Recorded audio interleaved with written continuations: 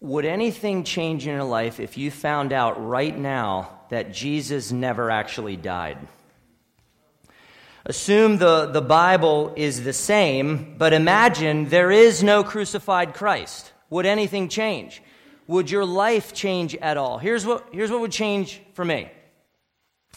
I wouldn't go to church. I wouldn't read the Bible. I wouldn't pray. I wouldn't waste my time on anything religious. I would abandon Christianity and I would become a wild hedonist. I'd basically do what most people do in our culture. I would live completely for myself. I'd pursue whatever carnal, whatever erotic, sensual, or thrilling pleasure that I wanted, as long as it didn't send me to jail, because then I couldn't pursue whatever wild pleasure that I wanted from there. If Jesus never actually died, what hope would I have? So I would change a lot about my life. If Jesus never died on the cross, we should all abandon Christianity immediately and live for ourselves in the pursuit of unrestrained hedonism. Because without the death of Christ, we are still dead in our sin. And this life is as good as it gets for us. Now, you might think that I'm crazy for saying this. You might have thought I was crazy before. You might think, hey, even if Christianity isn't true, it's still a very noble way to live, right? Well, listen carefully to what Paul said in 1 Corinthians 15, 12 through 14, and then verse 19. And he wrote about Christ's resurrection, which assumes Christ's death. Paul said this. It's very interesting. Now, if Christ is proclaimed as raised from the dead, how can some of you say that there is no resurrection of the dead?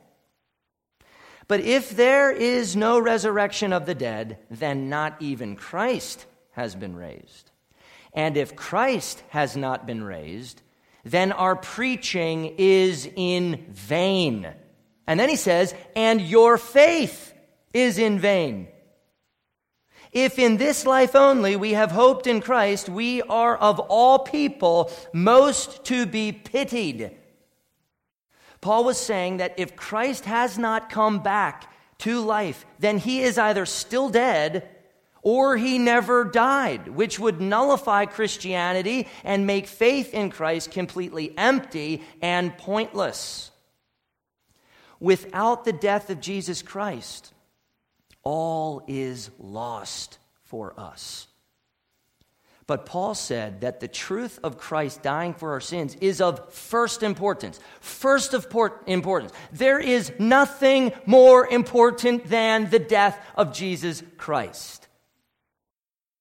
Jesus had no pulse. He took no breath for 3 days so that you and I could be rescued from our sin.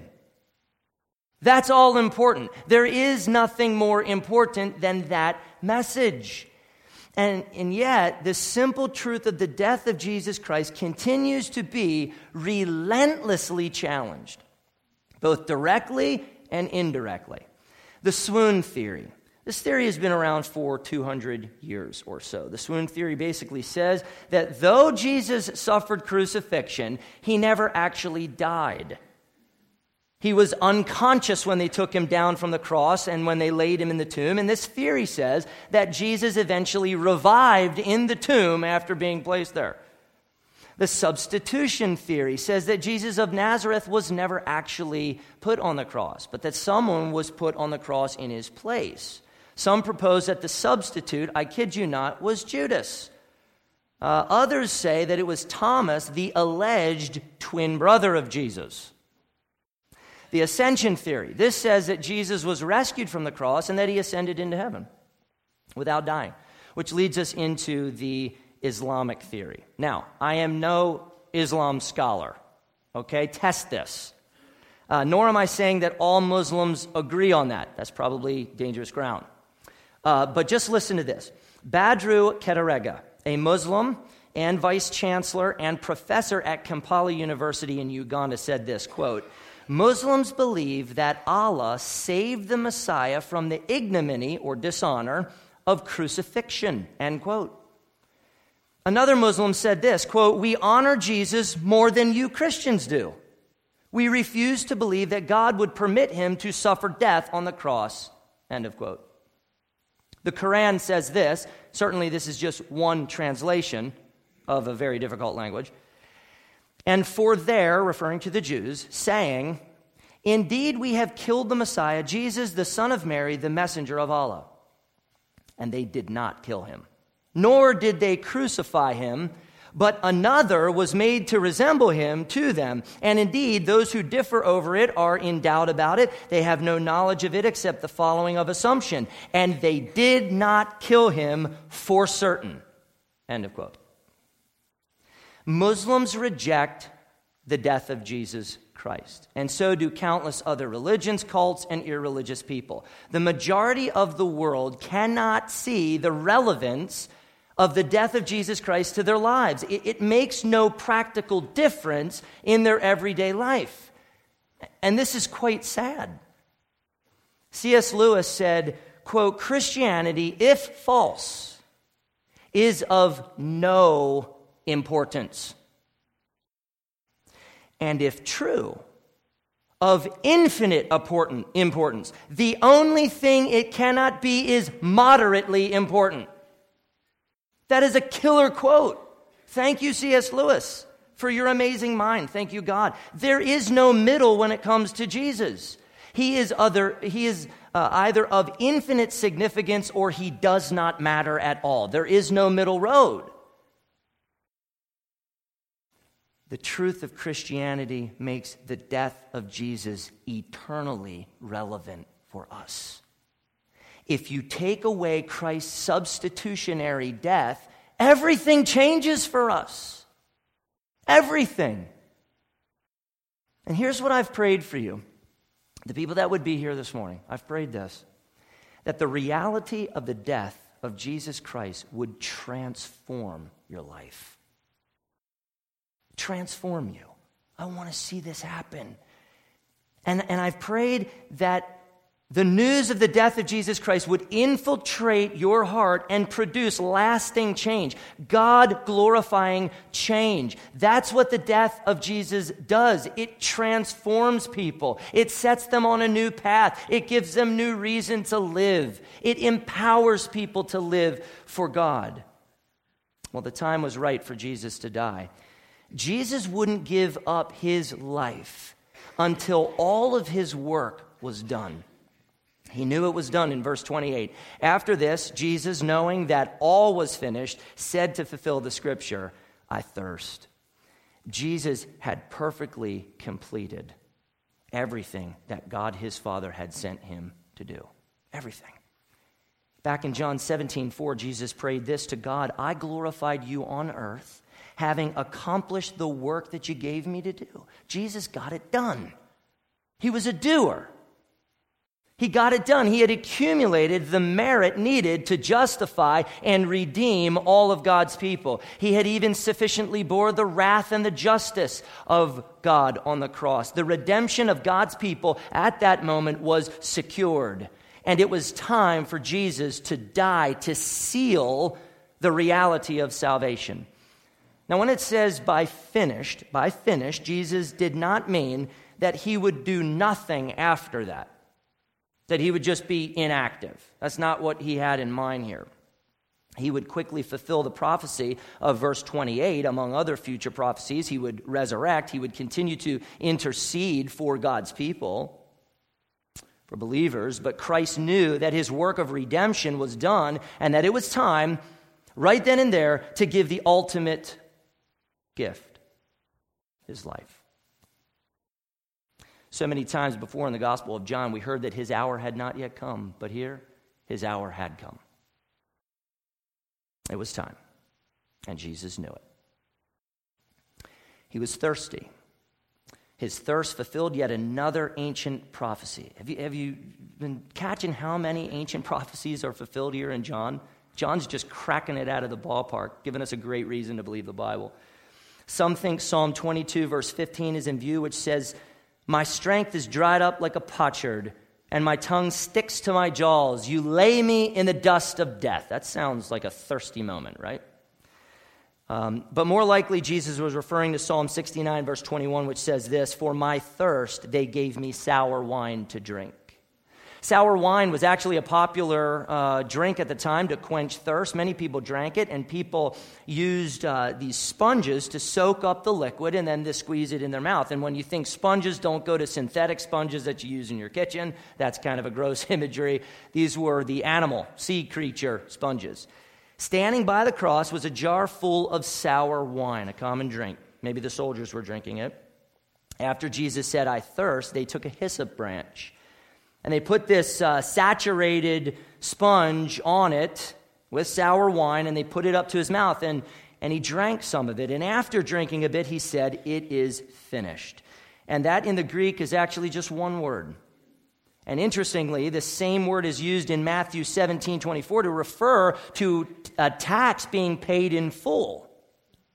So historically, this word has been found on tax receipts stating the tax has been paid in full. At that moment, on the cross, Jesus declared that the sin debt of God's people was paid in full. Full. Done. It was done. It was finished. It was accomplished. Verse 30 ends, "And he bowed his head, and he gave up his spirit." Jesus, the perfect man, was dead. Jesus died willingly. He dropped his head. And John said he gave up his spirit. Jesus was active. He did something. He accomplished something. He handed his spirit over to God as sufficient payment. The word spirit in verse 30 means his breath, his human life. And this is what John means when he said, what Jesus meant rather, when he said, "I lay down my life. No one takes it from me, but I lay it down of my own accord." Rome didn't take it. Pilate didn't take it. The Jews didn't take it. Jesus gave it. Luke 23, verse 46 gives an interesting perspective. It says this, "Then Jesus, calling out with a loud voice, said, 'Father, into your hands I commit my spirit.' And having said this, he breathed his last." Jesus willingly gave up his spirit, his life, to God as the only and final satisfaction for sin, which was the most loving act of all of history. Now, I want you to look closely at verses 31 through 37 because they conclusively confirm that Jesus actually died. And I want you to be sure that he died. As a Christian, you need to have no doubt in your mind that Jesus died on that cross. No pulse, no breath, dead. And I want you to see that, and then I want to help you understand what his death actually accomplished, what can be enjoyed by faith, and how that applies to you.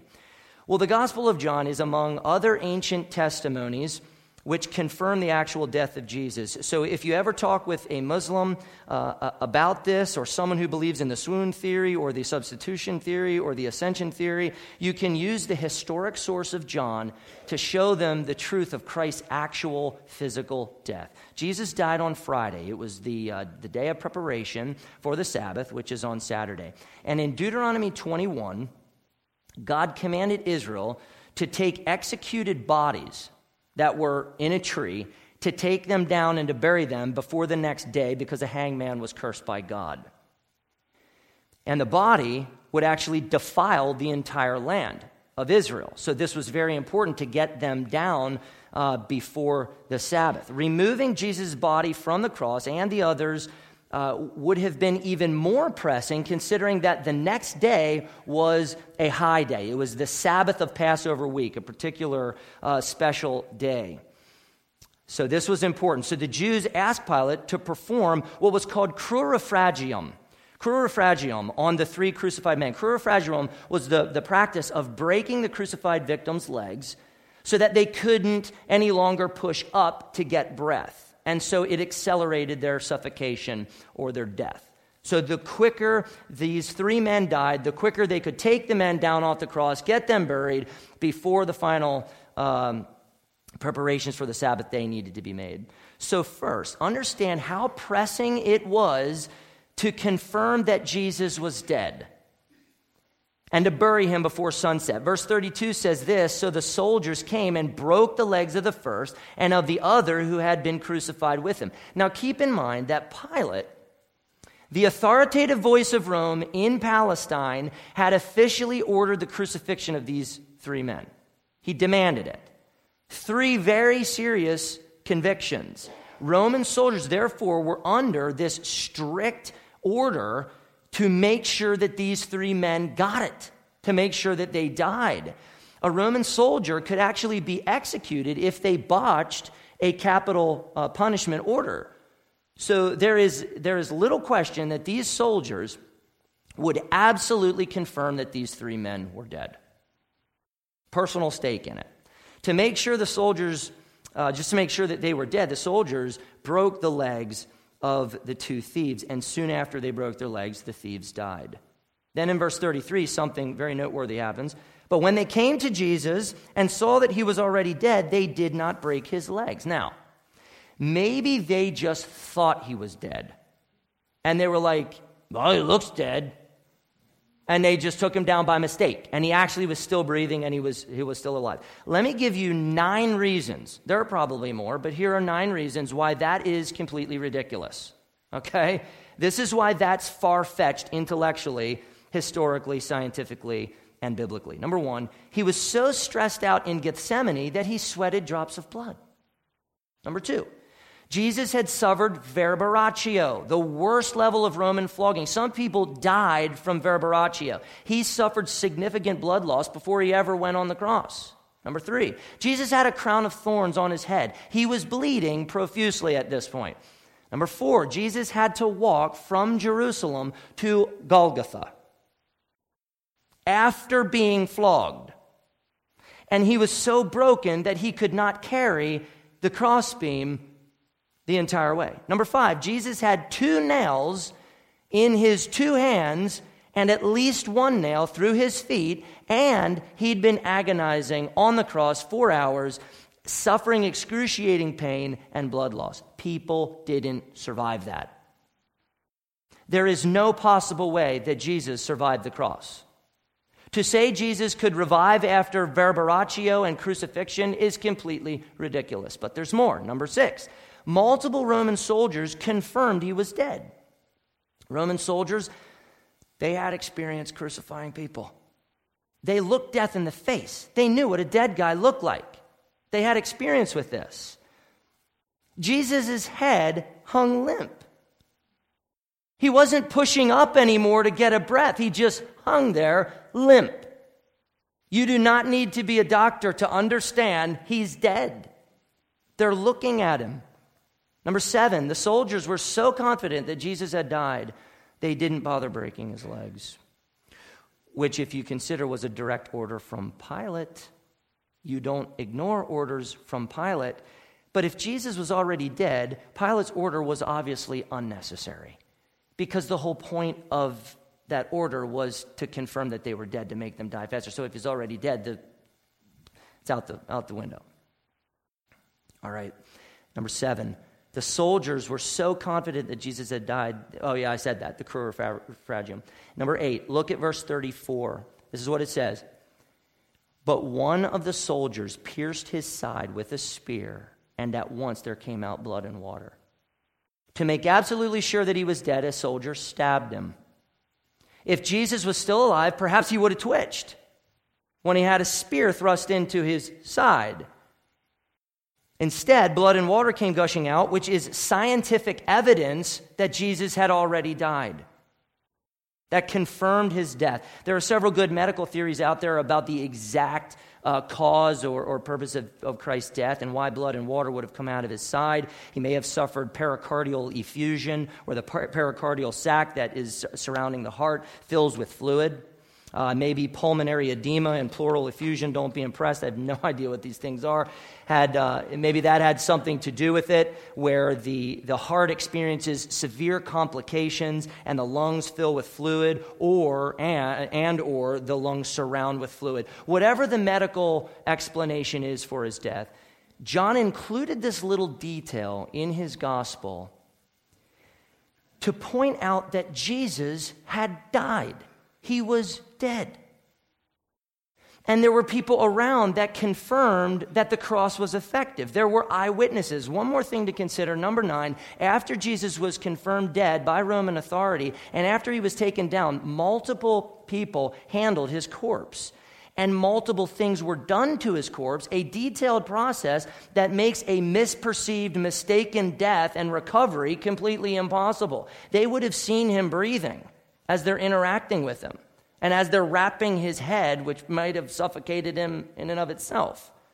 Here's the point. Beyond a shadow of a doubt, Jesus died on the cross, and eyewitness and historical testimony, even science, confirms it. And you might find this interesting. They were doing, in 1968, they were doing this dig, I think it was for construction, by Jerusalem, and they found an ossuary, which is a bone box. So it was a really old ossuary from the 1st century, I guess, or I'm not sure what century. And there was a skeleton inside of it of a man that was crucified. There was a nail through this guy's bone in his heel, and the tip of it was actually down, and so you're not getting that back out. So they just left it there, and they buried the guy as he was. Now, some have suggested, there is not conclusive evidence for this, so you need to test this. There are different viewpoints on this, but some have said that the man's legs were broken at some point, which gives credence to the practice of cura fragium from John 19. There's still more. Verses 36 and 37 mention 2 more ancient prophecies that were fulfilled by these events. The first prophecy that was mentioned referred to several Old Testament scriptures. Both Exodus 12, verse 46, and Numbers 9, verse 12, refer to the Passover lamb. And if you know about the Passover, Israel was not to break any of the Passover lamb's bones. Jesus is the Passover lamb of God, who was slaughtered for us, and none of his bones were broken. That's a great connection. But Psalm 34, verse 20 is likely in view, which says this: he keeps all his bones, not one of them is broken. The second prophecy that was fulfilled was from Zechariah 12:10, which mentions God's pouring out a spirit of grace and pleas for mercy on the house of David. And then it says this: when they look on me, on him whom they have pierced. There also seems to be a hint at Psalm 22, verse 16, which mentions pierced hands and feet, and then verse 17, which says, I can count all my bones. They stare and gloat over me. Fulfilled prophecy strengthens the certainty, the absolute certainty of the death of Jesus Christ on the cross. Jesus was and is God. Jesus was and is a human being, flesh and blood. And a popular view of the Gnostics in the 2nd century was a heresy called Docetism, which taught that Jesus Christ was not actually human, but only appeared to be human, and therefore he never really was crucified on the cross. He only appeared to be crucified. But John said, the Word became flesh and lived among us, and we have seen his glory. This is written by a man who interacted with the man.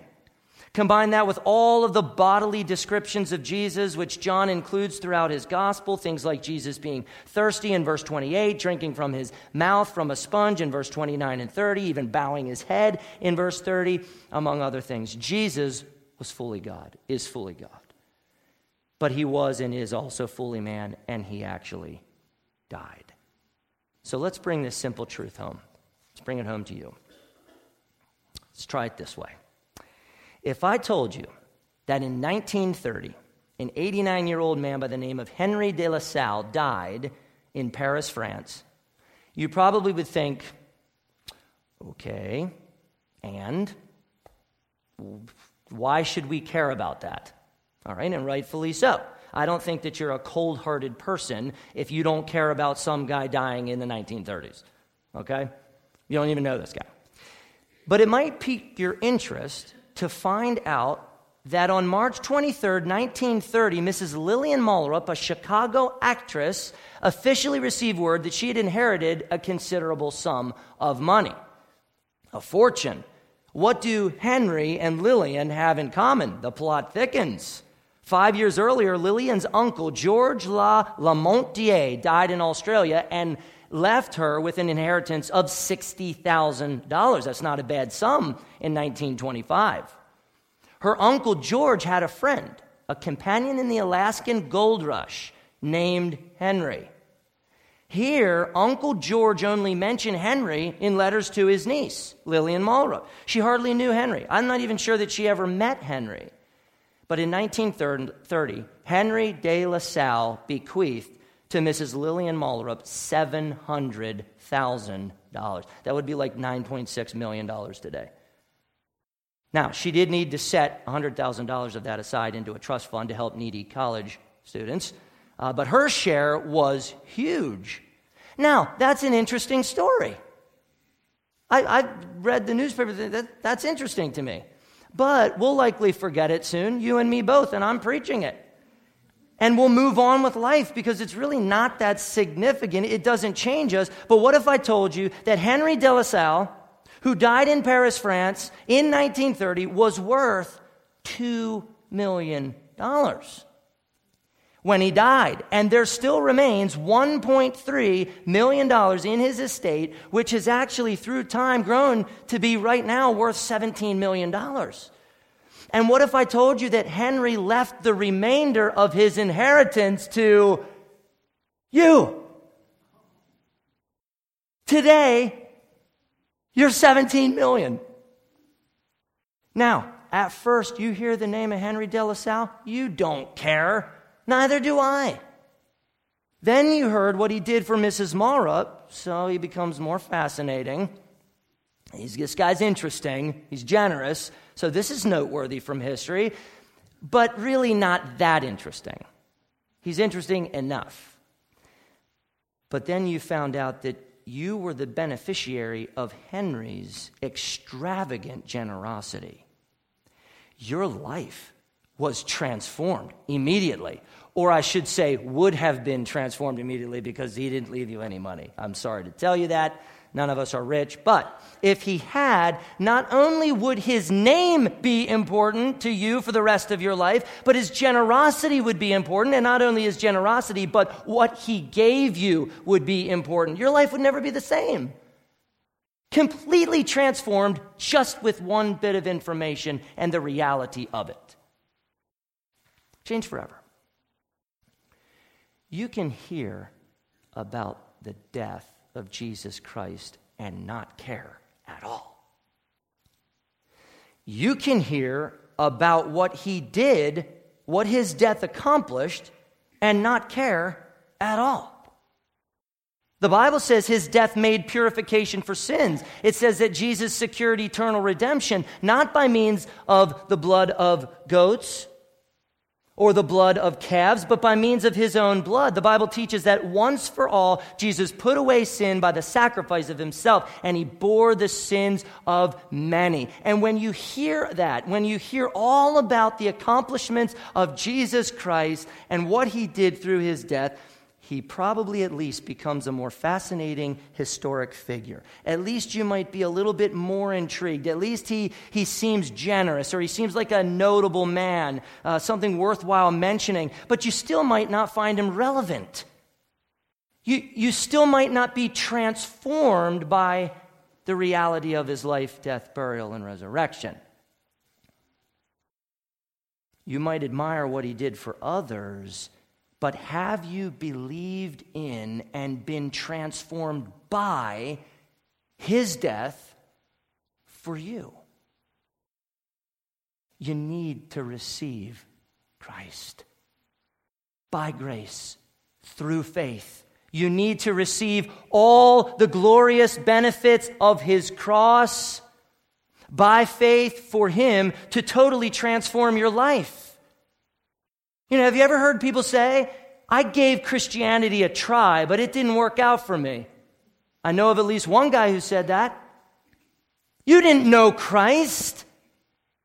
You must be transformed with all of the benefits.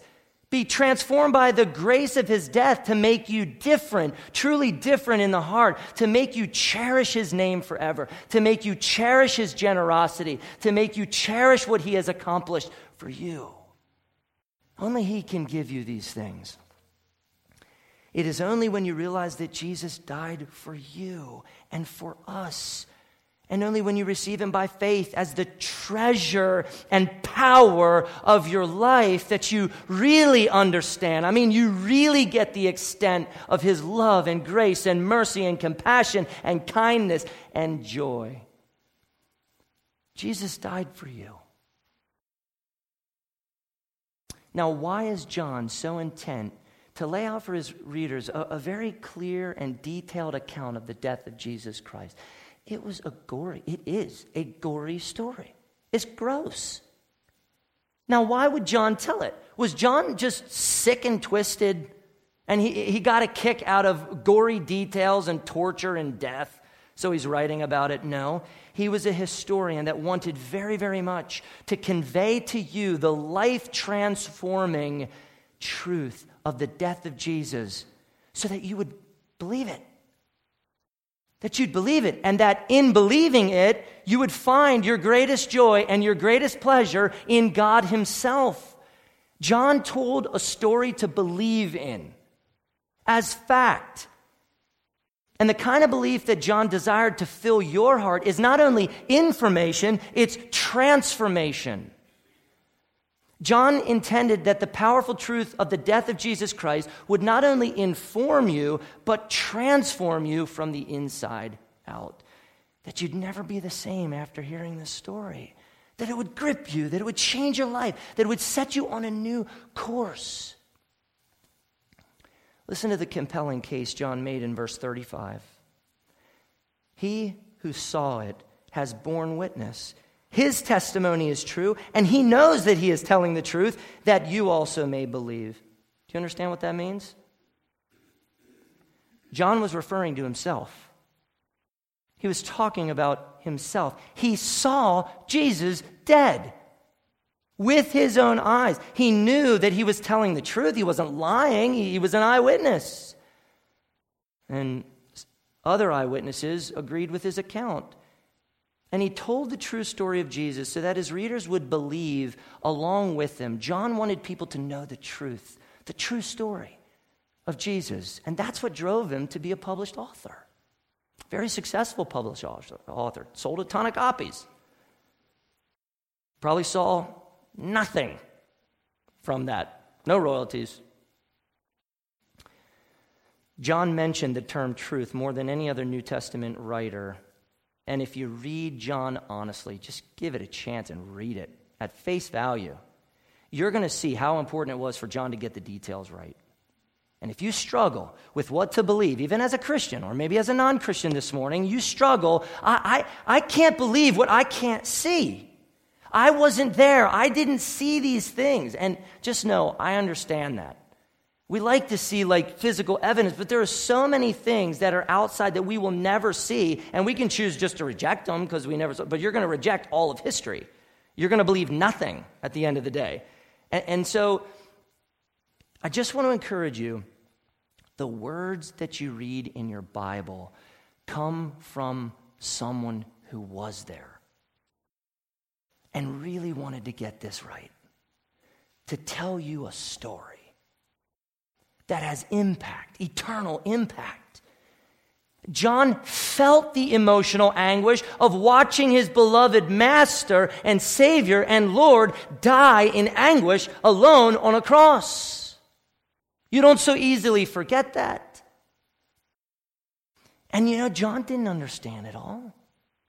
He couldn't process it, but then a day came when Jesus rose from the dead and John saw him, and then John was able to make more sense of all this. All that he taught, the reality of the resurrection transformed him. And John wanted you to understand the death of Jesus. John wanted you to read about what the cross means for your life. And he wanted you to be transformed by it too.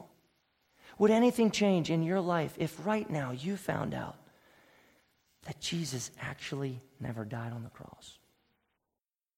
I hope that within your heart, deep down, you would say, yes, everything would change. Everything about my life would change immediately.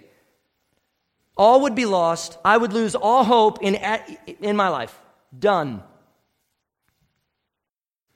That is the God-exalting answer. Because if your answer is this, no, I really don't think that anything would change in my life, and it'd probably just be life as usual, I just keep carrying on, then, my friend, you have yet to know the glorious accomplishments of Christ. You have yet to receive the merits of Christ by faith. You have yet to experience the power of God's transformational grace in your life. You have yet to be transformed by the truth. What actually happened, reality. You must believe in the death of Christ, for through faith we experience the transformational power of the gospel in our lives. We're never the same after this takes root in us. When we are changed by the death of Christ, going to church, reading the Bible, praying, committing our lives to our brothers and sisters in the local church, it all becomes joy. It all becomes what we want to do. Not law, joy. I want to, because that just pleases God, and I want God. And so what God thinks is important is now immediately important and relevant in my life, because God does more than just tell you these things. By the death of Christ, He makes us Christian hedonists, where we pursue our greatest joy and pleasure in God Himself. That is our duty, to run after Christ, to find in Him our everything. Our preaching is not in vain. Our faith is not in vain. The gospel of Christ crucified, dead, and buried, and resurrected is the center of our everlasting joy and pleasure in God. All is lost without the death of Christ. So let me just ask you this, my friend. Aren't you glad that Jesus died for you? Let's pray. Oh, great God, what you have accomplished for us in Christ is stellar. Honestly, God, I get so bored with the gospel. That is a problem with me, not the gospel. And I have a hunch that there are more than a few people here this morning that also grow tired of the cross. So here's what I pray: that your sovereign grace would rain down, that your Holy Spirit would produce such an immense desire to know the effects of the death of Jesus Christ in our lives, that you would take us deeper into the cross. This is not just a Sunday school lesson for little kids, that when we grow up and become intellectual, we move beyond the gospel. This is life. God, please help me to see the glory of the death of Jesus Christ, and help my friends unleash your Spirit through your word, through the truth, through reality, that we may know and cherish and treasure and love and adore Jesus for all that He is and all that He has done. And I pray now that we can respond with incredible singing of the joy of our Savior and all that we receive in Him and in His death for us. In Jesus' name, for the fame of Jesus alone we pray. Amen.